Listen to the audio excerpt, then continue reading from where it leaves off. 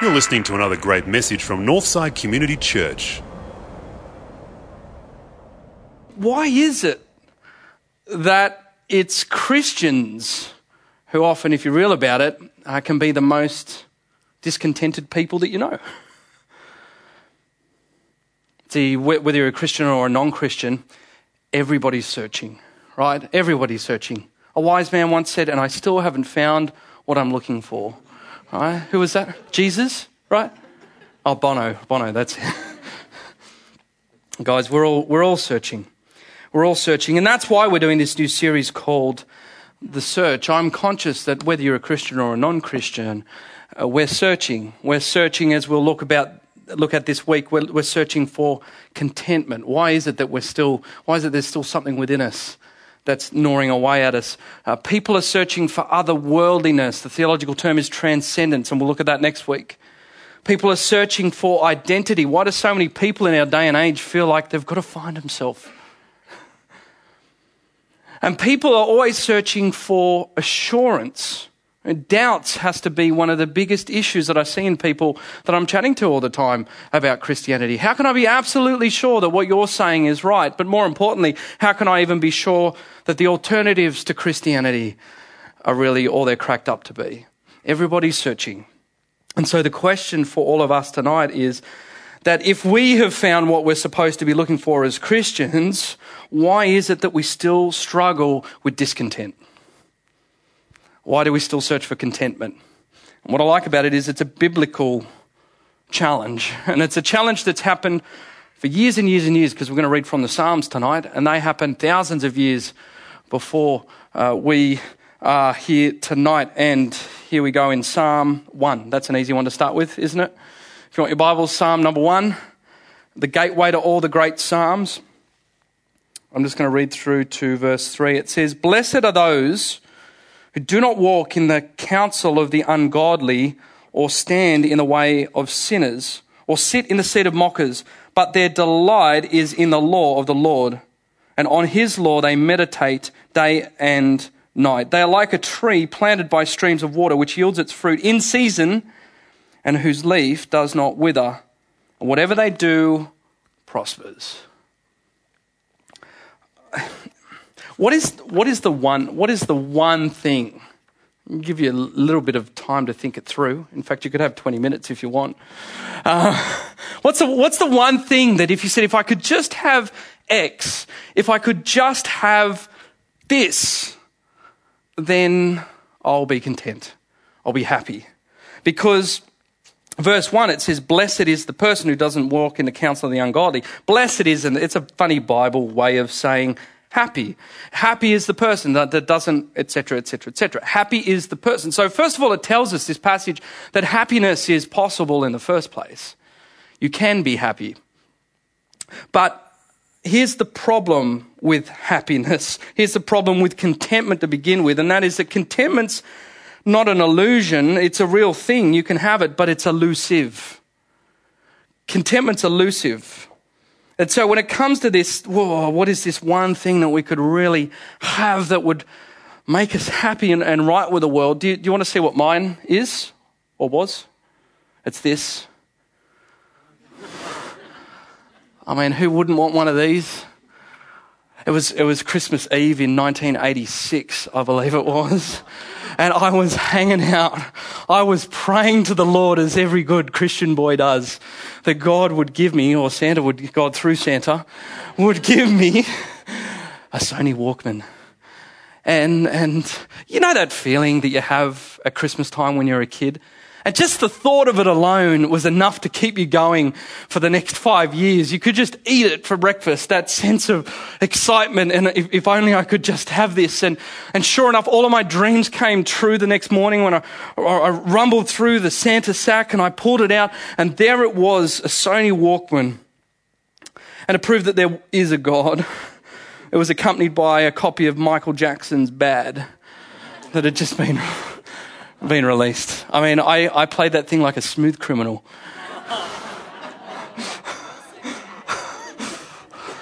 Oh, Lord, have mercy. Christ, have mercy.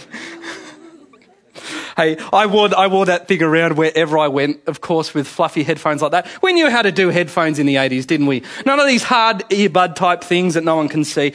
Just a nice big chunk of foam that just keeps your head comfortable.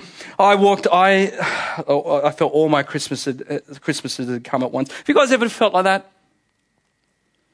Have you ever had a glimpse, just a little taste of those moments in life where you think it does not get better than this?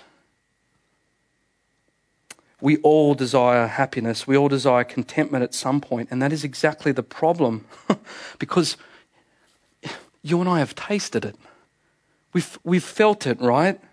Whether it's in a Walkman or whatever yours might be, we've felt it, and yet we know deep down that it won't last. The way I think about it is that happiness is like fairy floss.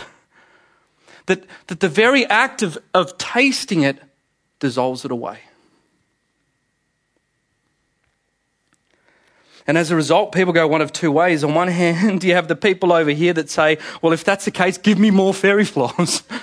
More fun, more pleasure. Let's just turn the volume up on all the good things in life. And let's do that so this nagging of the breaking in can't possibly get a chance amongst the noise of our pleasure. And then you have the people over here who have tasted it. It's gone away. They don't know how to get it back. And they say, that's it. Never again. Never again will I eat fairy floss. Never again will I give my heart to someone. Never again will I trust that person. Never again will I enjoy a moment because it will be so fleeting that why bother in the first place? See what these two strategies are doing? They're trying to escape the elusiveness of contentment. That's a problem with it. It's elusive. It's always running away from us. Now, have you ever felt like this? Let me frame this up. This is a bit confronting. But have you ever felt like this? That moment where you're sitting at a table and there's all of the best friends you could think of, or there's family, and you're enjoying the moment and you're laughing so hard that you could feel like your sides are going to split. And it doesn't feel any better until out of nowhere, and I don't know where it comes from, it just sort of snaps. And you look around and you realize there could be a point in time where only one person around this table will still be alive. That this moment is just fleeting. Or maybe it's where you've had one of those killer sunsets that you know that just is never going to be repeated again, and it's almost as if time stands still for a moment. And then it breaks in and you realize that it is just a moment. Or as a good friend of mine said, he had a moment where he's up in the mountains taking photos of his wife and they're newly married, and from behind the camera he stops and pauses for a moment in that terrible realization that in the most incredible, wonderful joy that he had, that as he looks outside of the lens at her and without vocalizing realizes that there may be a day when she's no longer there.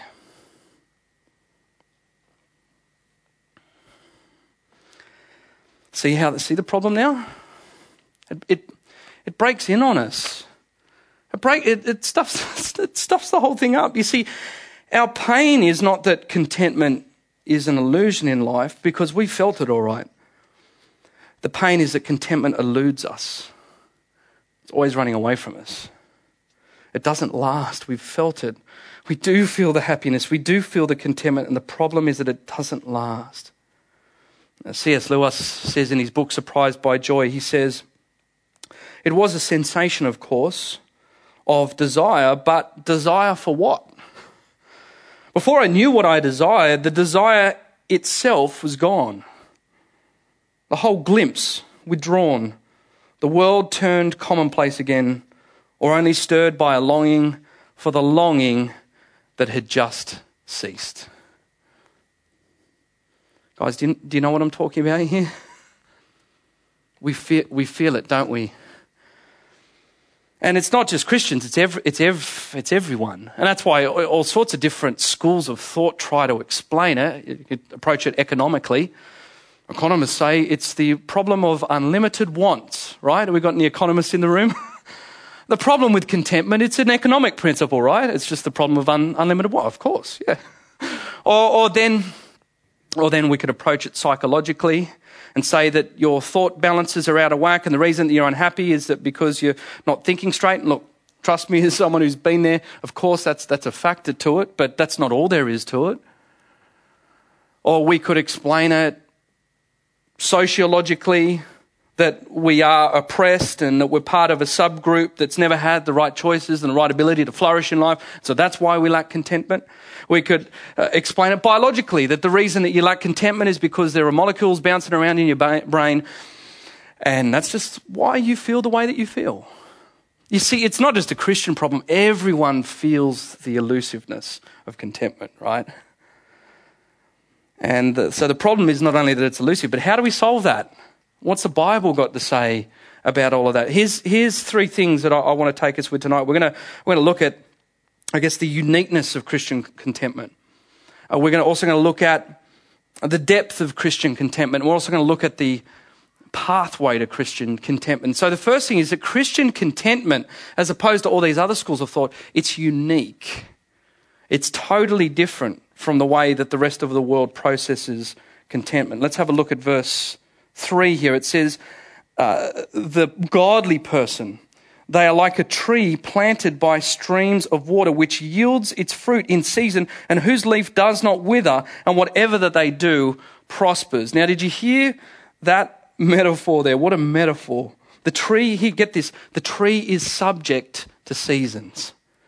So in other words, contentment and goodness and all the right things that the tree wants in life, if the tree was personified, it doesn't happen all the time. There are times of abundance and then there's times of drought. And so the tree has its seasons. There are ups and downs. And life is not always the way that the tree wants it. Now here, there's an incredible case study in this. It was in 2 Corinthians 1 verse 4. And so it says, praise be to God, the Father of our Lord Jesus Christ, and the Father of all comfort, who comforts us in all troubles, so that we can comfort those in any trouble with the comfort we ourselves have received from God. For just as the sufferings of Christ overflow into our lives, so also through Christ our comfort overflows. Can you see the dynamic that we've got there with Paul writing? And here's what I love, what he says after this. He's saying there's a weird, unique dynamic about the Christian life here, that we're uncomfortable, but we're comfortable. We're uncomfortable, we're comfortable. He says in here, 2 Corinthians 1 verse 8, we do not want you to be uninformed, brothers and sisters, about the hardships that we suffered in the province of Asia. We're under great pressure, far beyond our ability to endure, so that we despaired even for life. Now, you want to read between the lines of what Paul's saying there? Paul's saying life was, he goes, I don't want you to be stupid about this, guys, and the Christian walk. Life was so flippin' tough that we were suicidal. We despaired even of life. And so the internals of his thought processes, if it's by the world standard, he's lost it. He's out of there. And then it's incredible then a little bit later on in the same book that he's writing in chapter 4, verse 8. So it's chapter 1, verse 8, and then chapter 4, verse 8, he says, it's a great verse that Graham loves. It's like Northside's signature verse. It says, we are hard pressed on every side but not crushed, perplexed but not in despair, persecuted but not abandoned, struck down but not destroyed. Does that sound like a guy whose external circumstances, his seasons, is going well for him? Remember Paul when he's always talking about his life? We were shipwrecked, and then I was flogged, and then the car broke down, and then I forgot my sermon notes, so I just had to preach out. Did Paul sound like the sort of guy that life was going right for him? And yet, there was an incredible contentment in Paul, right? Philippians 4, we've done that passage. I know what it is to be content when I have plenty and when I'm in want. I've learnt the secret of what, he says? Contentment. Amongst all of this. So here's the uniqueness of Christian contentment, you see, because I think there are two strategies that the world deals with contentment. They've got the internal strategy. They say the problem you're not content is that you're not thinking positively enough. And of course, positive thoughts go a long way in overcoming part of that battle. But it's not the whole picture, because here's a depressed, borderline suicidal Paul, and yet he's the one saying, I've still found the secret of contentment. So it's nuanced, it's unique. And so it's not just the internals, and it's not just the externals. The external strategy says the reason you're unhappy is that you've not constructed your life in a way so as to give you as much fulfillment, because life says you can do anything. You know what it's like in the one day world. You do yourself up a dream board. You sit there and you visualize it, and you do up your dream board on the corkboard, and if you just believe it, the universe is going to allow it to materialize, right? And it's the externals. And yet Christian contentment's utterly unique. It's the third way, because Paul's an example where the internals are shot. He's an example where the externals are shot, and he's still content. He's learnt the secret. And so the point I'm trying to make here is that the Bible from the beginning is saying that happiness and contentment is not a subject that can be addressed by scientific explanation. And it's not a subject that can be addressed just by psychology. And it's not a subject that can be addressed just by economics.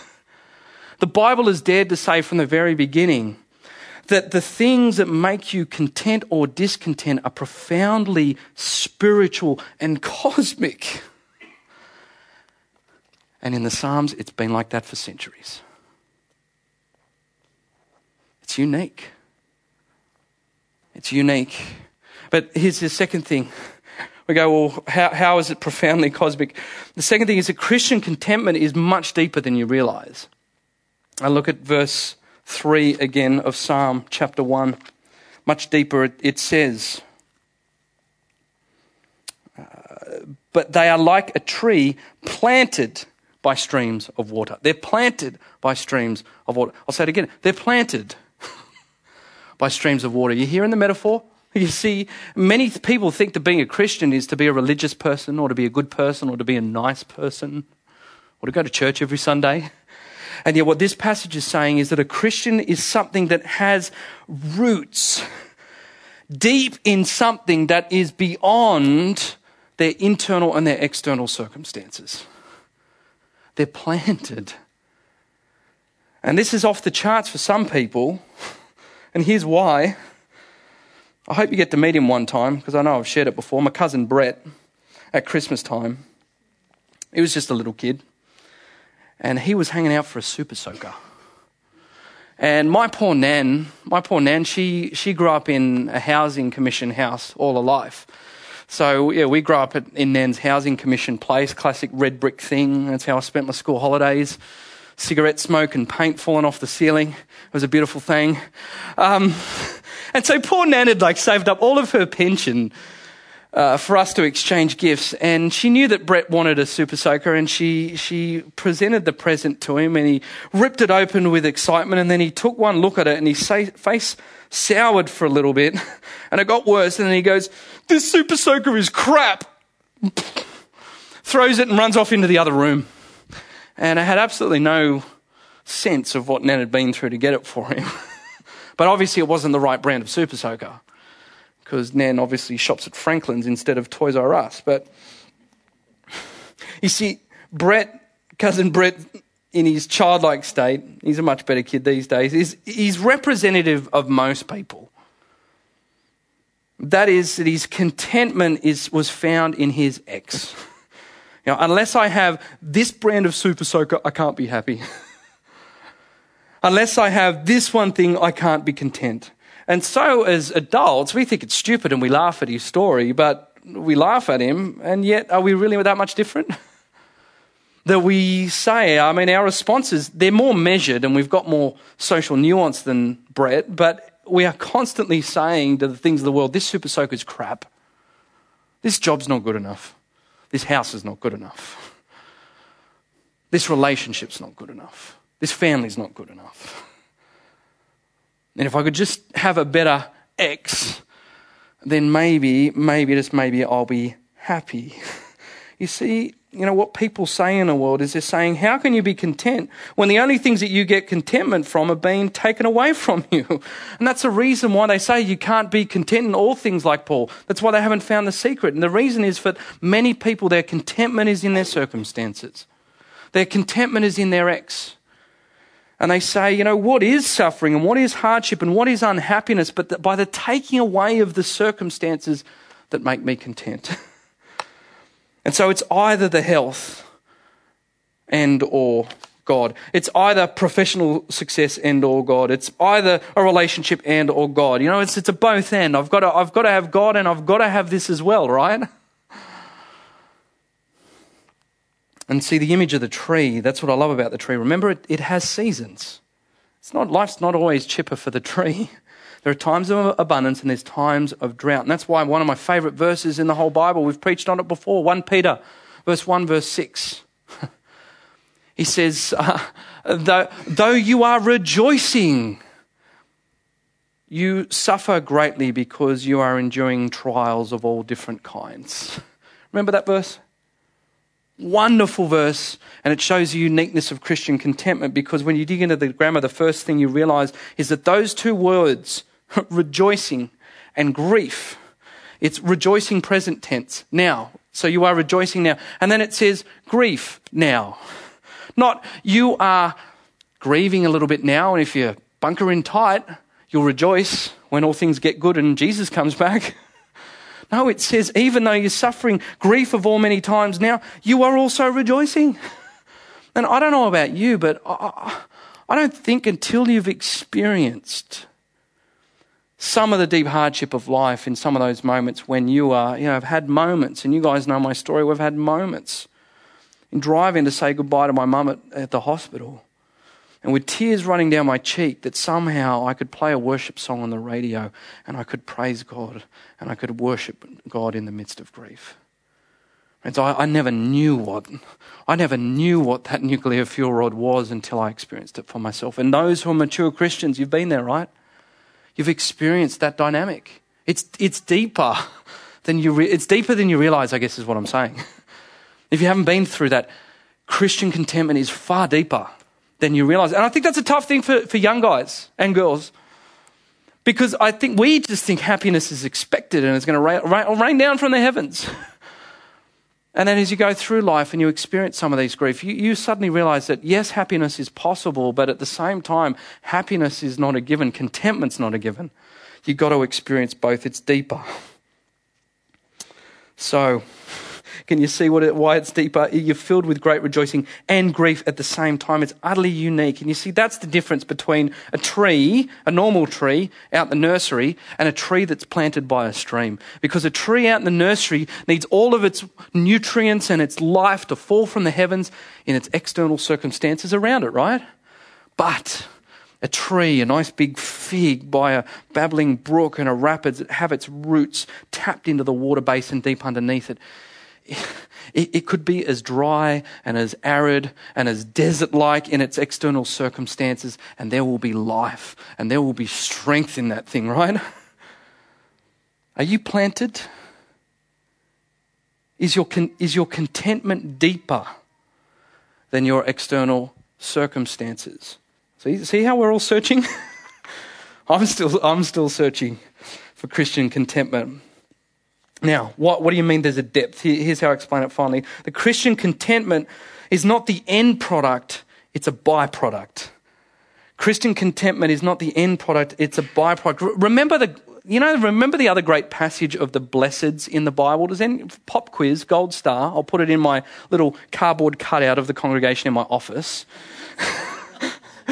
Where were the other blesseds in the New Testament? Matthew. All right, who said that? You're getting a gold star. Dan Buckingham, but you're theologically trained.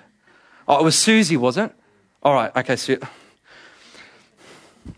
exactly. Matthew 5. Matthew 5. Blessed are the what? The poor in spirit. Blessed are those who hunger and thirst for righteousness. Blessed are those who are persecuted because of me. Right? Never in the Bible, and get this, never in the Bible does it say, blessed are those who search for blessedness.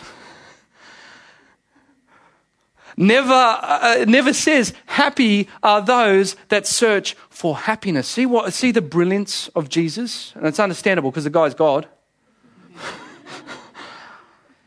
He says, Christian contentment is a byproduct. It's a byproduct of searching for something beyond the happiness and the contentment that you want. So blessed are the poor. It's beyond. And so here's why. Look, if I knew that I was getting a Sony Walkman for this Christmas, 2013, do you think I'd be as excited? Actually, that's a tough question. Yeah. Sarah goes, yeah, probably. But no, look, they're outdated. They're a wonderful piece of history, but they're inferior and they belong in the Powerhouse 80s Museum. And they're used and it's old, and poor Michael Jackson is no longer with us now. But here's what I realized, and here's the reality. You see, that not only has the object of my affections changed, but my capacity to be fulfilled has changed. Or in other words, the capacity of the object of my affection, it's no longer there to fully satisfy me. A Walkman's not going to do it now. You grow up. You want relationships, you want houses, you want all sorts of cool stuff, right? No way a Walkman's going to do that for me. It's not going to do it for you. And so here's the question for you tonight. If that's the case with kids, at one point in time, a Walkman was it for Sam Haddon as far as contentment was done. How can you be sure tonight that the very thing that you've anchored yourself to, how can you be sure that your ex has the capacity in and of itself to keep you contented not only 30 years from now, but 3 years from now? How can you be sure? You see, it was never about the Walkman, guys, and here's why. The blessedness, the happiness, the contentment was not in the Walkman in and of itself, but it was in something beyond the Walkman. Jesus should have said, blessed are those who own Walkmans. Right? It was beyond the Walkman because it was never in the Walkman. It was that intangible fairy floss. The thing that we taste and dissolves away so quickly. And that is for the Christian, contentment's not the end product, it's a byproduct. I'll put it another way. You can want the end product of that funny, sick feeling in your stomach that comes with rapid acceleration. And there are two ways to go about it. You can go on a roller coaster or you can jump off a cliff. Right? Both of them will make your tummy feel funny. But you see, one of them is going to guide you back down to safety. The other one's really, really going to hurt. And friend, whether you're a Christian or not, you need to work out whether or not the thing that you were chasing that feeling of contentment from is a roller coaster or a cliff face. You need to work out tonight whether the things that you were chasing after you are going to help you or they're going to harm you. Because Christian contentment is a byproduct, and that is it's merely beyond our circumstances, and that's a byproduct of what? It's what we call the Christian life. The contentment that we're talking about tonight is a byproduct of being a Christian, of following Jesus Christ, because they won't do it. Walkmans won't do it. Super soakers won't do it. Houses won't do it. Money won't do it. Careers won't do it. They're all good things, but come on, guys, you and I both know that we can't go on eating fairy floss every day of our lives for the next 30, 40, 50 years, right? It's going to damage our body. You can't go chasing just the good things for the rest of your life. They're good things, but don't elevate them to the place of being great things. And here's how you stop that from happening as we finish up tonight. Here's the first step on the pathway to searching for contentment and finding it. The first step that you've got to do tonight, the first step to becoming a Christian is to realize that the things that you think will bring you contentment have you by the neck. That they're not helping you. But if you leave them long enough, they're going to harm you. And so more practically, I've got to ask you tonight, and I've said it once before, do you need to drop your ex this Christmas? It can always be a healthy thing to let go of your ex. What was the one thing for you? What was the one thing that you need to drop, that you need to let go of? That one thing that if I just had it would make me happy. Because if that one thing is not God, and can we be real? I'm trying not to over-spiritualize it. When I ask myself that question, Jesus Christ was not my first answer, and I'm the pastor. But that's what we need to be doing. What has us? You need to drop your X, and here's at a deeper level. Here's how it happens. Because verse 2, there's a really cryptic way that this psalm says it, and it's an old book, so it's understandable. But it says, "Blessed is the person who does not walk in the counsel of the ungodly." And you have to know a bit of the background there. But to walk in the counsel of the godly, to walk with someone, means. In other words, it's saying, who's your posse? who's your gang? Who do you believe? You know, you're on the north side or the south side or the east side, or you know what I mean? Like, who's that identity with?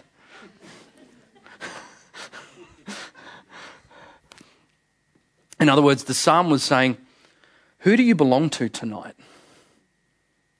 Because, friends, we have to realize that someone or something owns us. And more often than not, it's the X that owns us. And it says, blessed are those that walk. And I didn't use the NIV translation, the old one, the wicked, because we run off and we think, blessed are those who don't hang with bad people. You know, it's too simplified. It's not nuanced enough. Really, what it was saying simply was this, and I had to write it down because it was a double negative. It's saying, happy is the person who does not belong to God. That's what, if you're ungodly, it means that you do not belong to God. So the verse was saying, happy is the person who does not belong to God. In other words, it's saying, happy is the person who is owned by God. When God owns you, there you begin the path to ultimate contentment. C.S. Lewis says, if I find in myself desires that nothing in this world can satisfy. And he's saying this as a guy who was an atheist. If I find in myself desires nothing in this world that can ever satisfy, then I can only conclude that I myself was not meant for here. Who owns you? If you're a Christian, you understand those incredible words that say you were bought with a price. You are owned by Jesus Christ. There should be no X's when you are a follower of Jesus Christ. There's no such thing economically as the principle of unlimited wants when you are owned by Jesus Christ, because there should just be one want and that satisfies all the rest of the wants. But therein lies the greatest challenge, if we're real, isn't it? For each and every one of us, because we're always struggling to want Jesus.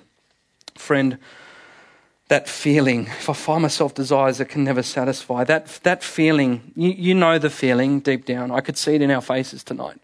We know the feeling when we're at the table with friends and that sick feeling broke in. We know the feeling when we're enjoying the sunset and it fades away from us. We know the feeling when we spent a day with a loved one that we thought could never get any sweeter and we realize that there may be a day that they're no longer with us. It's real. It's elusive. Something keeps breaking in to remind you and I that we're not meant for here.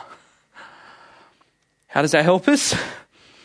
Oh, you're going to have to come back next week as we look at the search for otherworldliness, the search for transcendence. We're not meant for here. But in the meantime, let's pray. Heavenly Father, we sense it deep down that we are not meant for this place. And I know for each and every one of us, I can assume so because as a Christian, Father, I know deep within myself there's a discontent. There's a desiring of things here in this world that never fully satisfies. So, Father, I pray for each and every one of us in this place tonight that we might take your word seriously. That we might be people who are planted by you, Heavenly Father, that almighty stream of love and of life and of wonder and of joy.